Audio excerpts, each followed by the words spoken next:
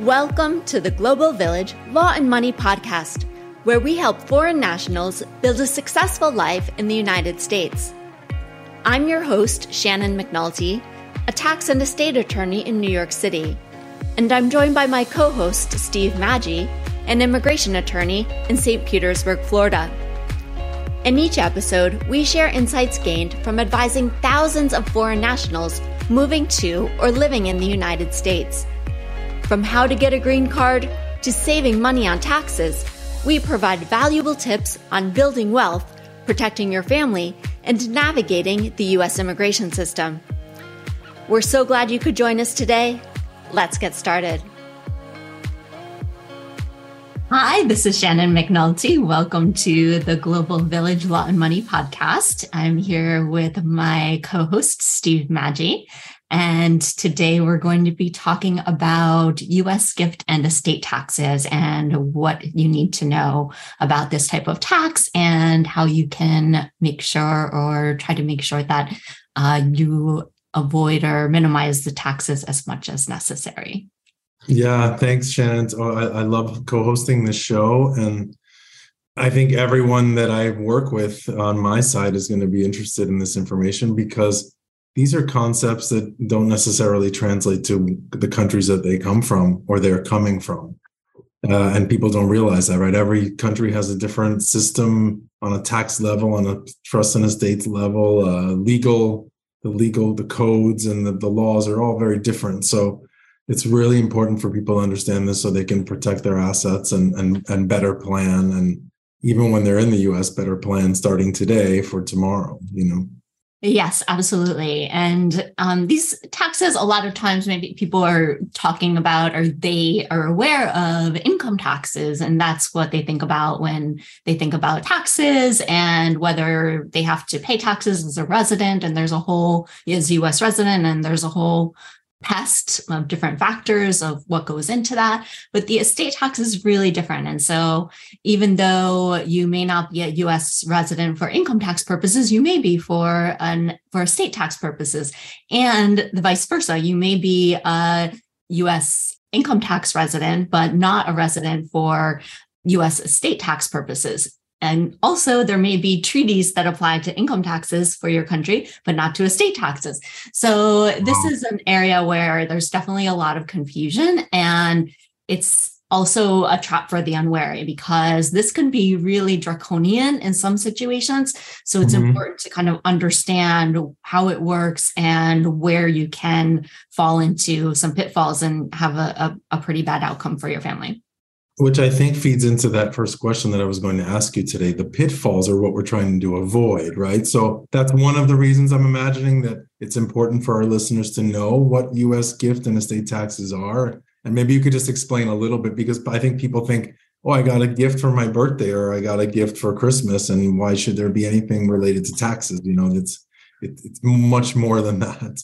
Yeah, absolutely. And really, when we're talking about gifts or estates, it often is called a transfer tax. And so it is really anytime money is transferred from one person to another. That's when this tax can come into play. Wow. Okay. So it's not here's a new iPhone. It's here's $100,000 that I'm gifting to you that will now essentially pertain to you and be under your control and possession. Yes. And it quite, like the iPhone is probably, we don't have to worry too much about the iPhone, but anything that is over really now that we're looking at like $15,000, $17,000. So it doesn't even have to be like really large. I mean, that's all relative here, but it doesn't have to be hundreds of thousands of dollars that it can come into effect even when you have some smaller amounts. So I think the first thing is to just kind of understand the broad framework of how these taxes work. And then we could talk a little bit about how it breaks down depending on what your visa status is and how it plays into immigration as well. What about just the word estate? What does that mean? That's not a word that translates well to other legal systems. What does that mean in the U.S. legal context? Sure. An estate is what you leave behind when you pass away. So all of your assets is what your estate is, and when it's going to somebody else. So you no longer own it because you're not there anymore. And so that is the estate. And the estate administration process is the process of transferring those assets to whoever it is who's inheriting them. Got it. Yeah. And I'm sure we could do a whole other podcast about jurisdictional issues, because I'm fascinated with my clients who have a residence in another country, born in another country, but then depending on whether they're green card holders or they're dual citizens or they're here temporarily on different visas, this probably also has a shift dynamic to it as well. And also probably the state where they're residing. So yes, all of that comes into play. So estate taxes apply when you pass away, and then there can be a tax on the transfer from your name to the name of your heirs. So that's what we're talking about when we're talking about estate taxes. Got it. Okay. So I guess that leads me into the next question. And I'm sure this is based on circumstances, but who's the person paying these gift and estate taxes? If the person who has an estate passes away, then they can't pay their taxes, right? Because they're no longer with us. So how does that work?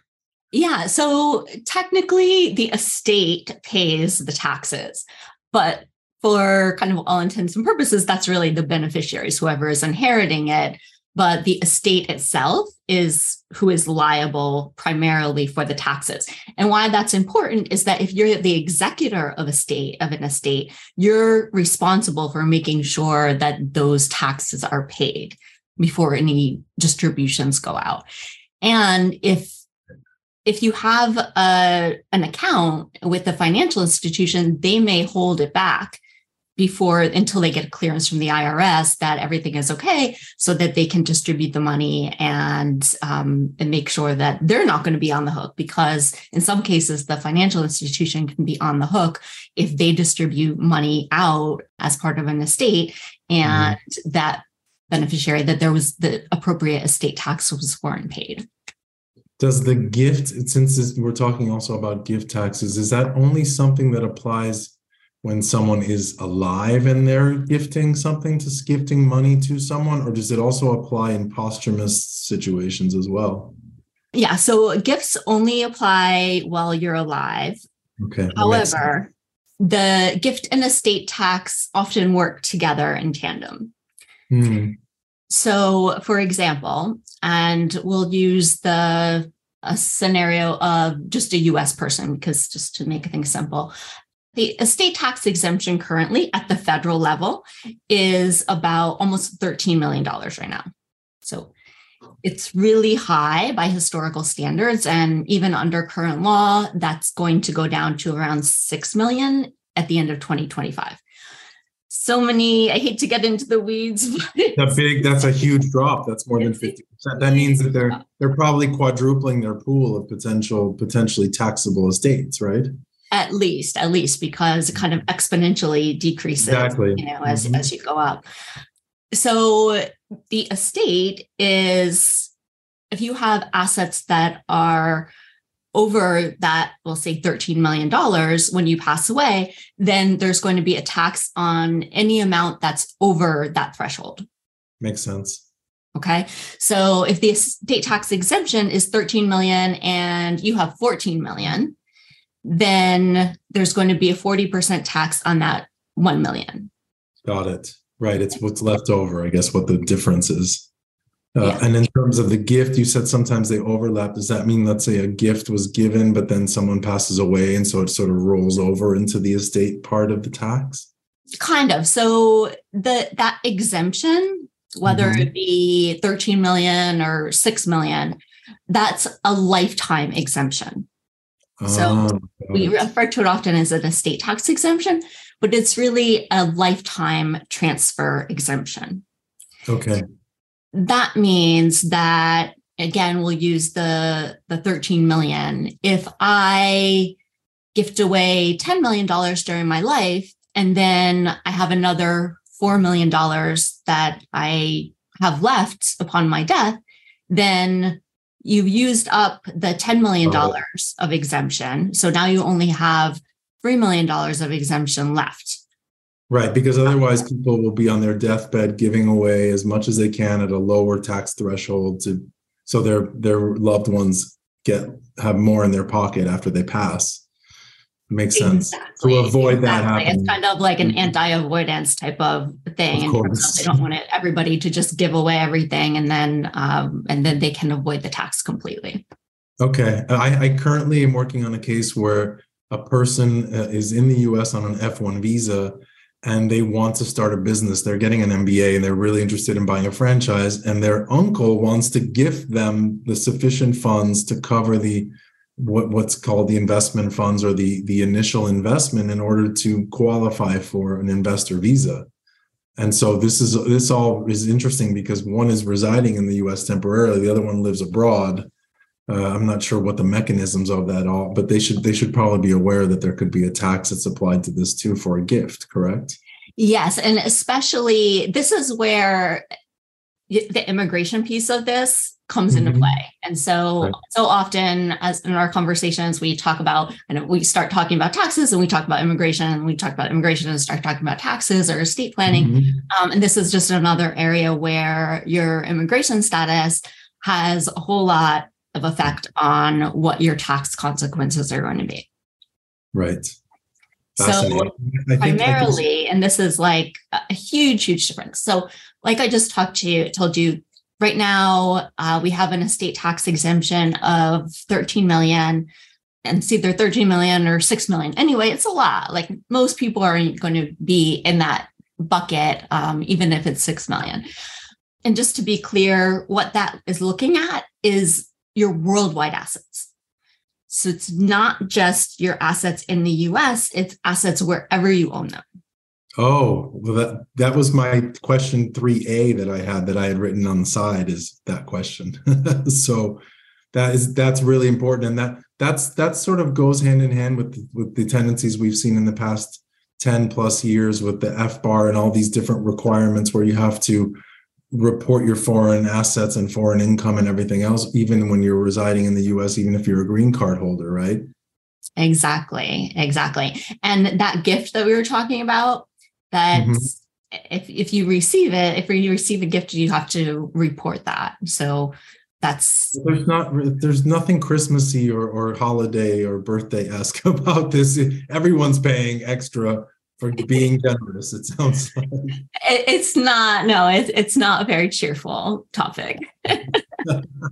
Well, you anticipated my next question, which was, how do you and your family members know if you'll have to pay the estate taxes when a loved one passes away? And then I guess that has to do with that threshold and how much already has been gifted and doing that calculation. And I guess those numbers will shift too if the number goes from 13 to 6. I'm guessing you're gonna have some very interesting cases where people might have gifted more than 6 but less than 13, and then I don't know what would happen in that scenario. Actually, they already addressed that issue of they're not going to claw that back. So you're not. That would be really unfair. Yeah, but you're still going to have used up all of your exemption. The other thing I want to make sure that we touch on, because this is really important, is that when I'm talking about like your immigration status makes a lot of difference in terms of how this tax affects you, is that for the exemption for the US person, and this US person means you are a US citizen or you basically have a permanent home here for purposes of the estate tax.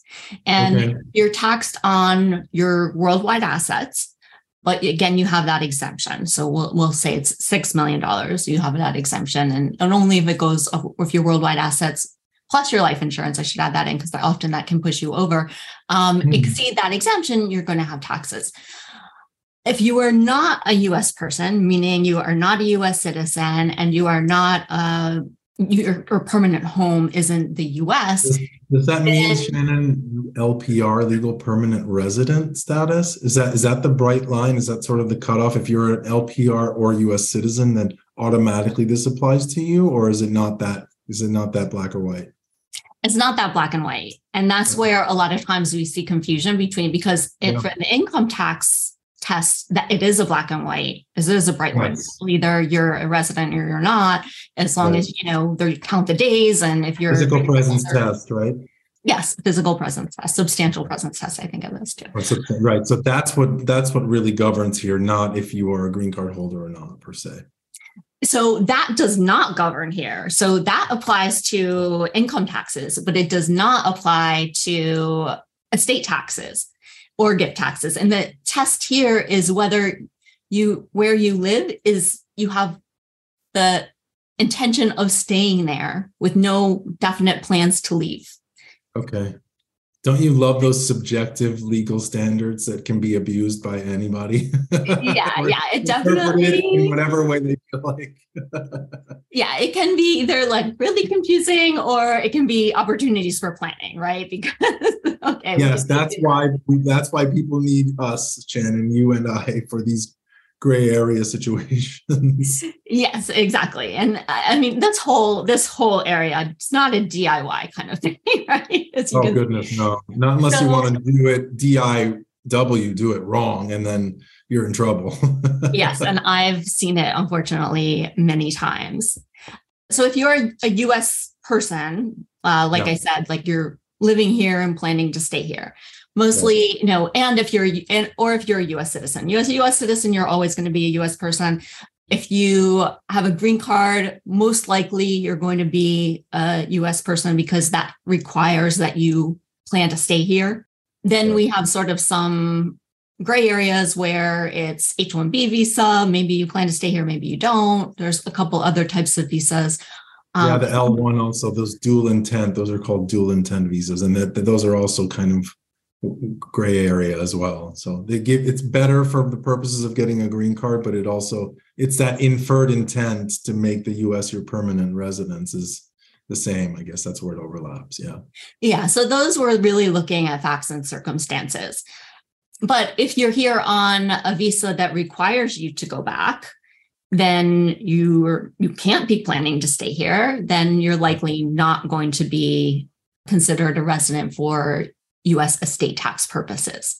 And that means you're not subject to estate tax on your worldwide assets, but you are subject still to estate taxes on your U.S.-based assets. And the key here is that your exemption in that case is not $6 million. It's not $12 million. It's $60,000. What? Yes. That's 0.005% or something of the amounts we're already talking about. That's enough barely to live on unless you're living in South Dakota or something. So you can't buy a parking space in New York City for sure for that. Exactly. So if you have brokerage accounts here, if you have any real estate for sure here, then those things are going to be subject to, if you're not a U.S. citizen, they still will be subject to estate tax, and you will only have that $60,000 exemption. And we see this more often than we'd like with our clients that overlap too, is people come here, even if they come here with a temporary intention, they may stay for 5 or 10 years, but then they don't move back to their home country because they pass away for whatever reason. And then this is what happens if they haven't planned accordingly. So that actually, and even a lot of times people will move here for a few years or so, and they'll say, oh, I'm going to buy real estate here. It's a great investment. Mm-hmm. And I can have it for when I come and visit or when I come here on business. And they buy a condo in New York City or in Miami or wherever, and then they don't really think anything of it in terms of, okay, this is a great investment, not realizing that half of it can kind of end up going to the government if something happens to you and you pass away.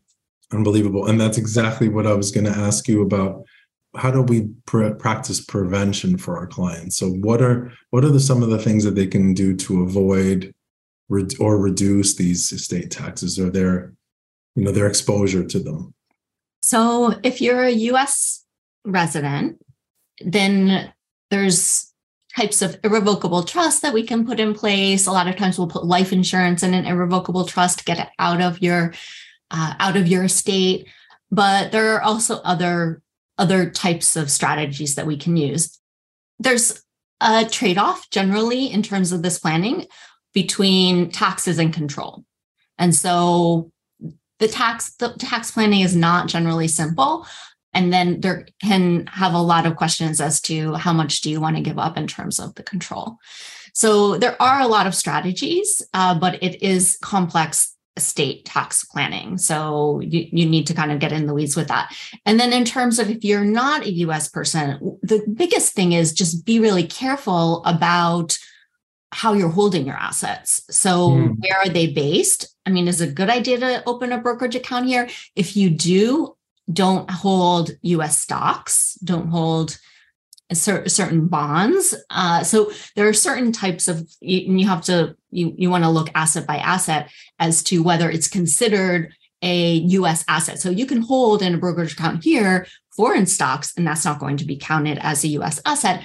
But so you want to be really careful. And our investments industry is investment services here, financial services is really robust. And so we attract a lot of capital from other countries that just, it's a lot cheaper. It's just a lot more efficient in terms of the services and the options that you have. But you have to be really careful in terms of ending up with some bad tax consequences.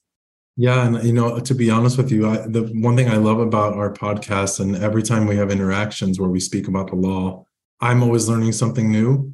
And this $60,000 threshold that you mentioned, there really is a dividing line here. And if you're on one side, which is the non-resident versus resident, it's a huge gap. And I think that people who are here temporarily on those visas that are not designed to, eventually become permanent resident status platforms, I don't think they ever really think about this. So I'm very grateful that you're opening a lot of eyes, because I think that's extremely important for people. Even if they're thinking I'll be here for 3 years or 5 years, if they're going to accumulate any assets or buy a property or try to feel more at home and work with people locally, like investment brokers, then they really need to look out for this. Absolutely. And so even if you are investing in the markets here, make sure you work with somebody a financial advisor who is really familiar and has expertise in this area, because I've just seen too many that they'll just go and online even, or calling up, and won't name the financial institutions, but some of them will just open that account for you and not tell you that there's going to be a huge issue with this if you pass away. Of course. So we see that all the time. They're thinking about themselves and not like we do, looking out for the long-term well-being of their clients. And that's you have to be really careful. And then in terms of if you're going to buy real estate here, sometimes I'll have clients who their family wants to help them buy real estate, maybe put the parent on the deed, and that you just have to be really careful of, unless we have a really good treaty with that country. There's ways that you can plan around it, but they're cumbersome, and they're expensive. So you can do a revocable trust, you can do different types of corporations, but the most important thing is just talk to a professional before you open a brokerage account, before you purchase any real estate here. You just want to make sure, before you do any gifting, just want to make sure that you get the advice before you take the action. The same theme pops up in the same take-home lesson in all our podcasts. Do not improvise. Yeah, because once that, you can't unring that bell.